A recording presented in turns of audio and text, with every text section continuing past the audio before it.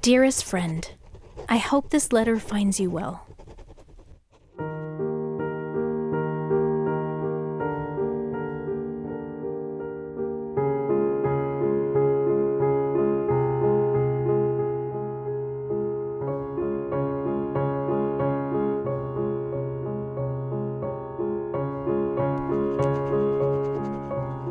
Letter number 8.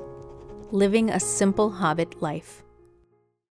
March is here, and spring is not too far away.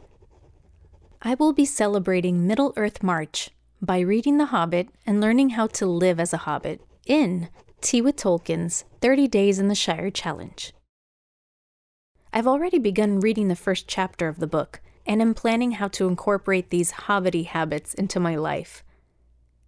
So, my daughter had recently been teething, and it caused her, and us, to lose some sleep.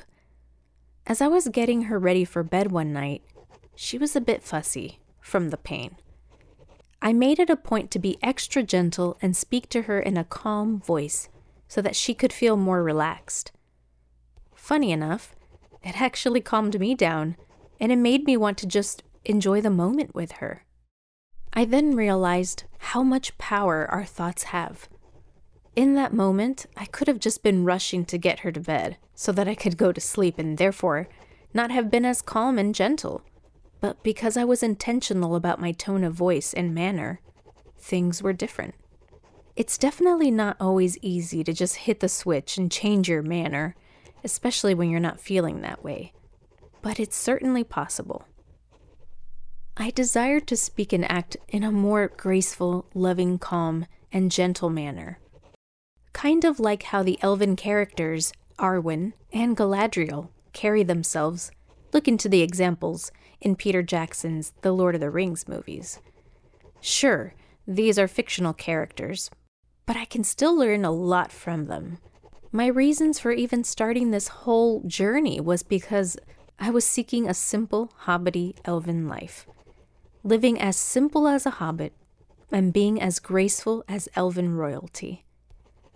With Christ being the center of it all, may He give me the grace and mercy to be able to live a worthy life unto Him. Pray for me, friend. In love, Bree.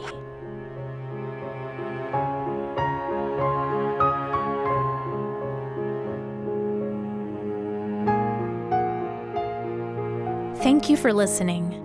Please tune again next week for more Letters of Bree. And follow me on Instagram @LettersOfBree.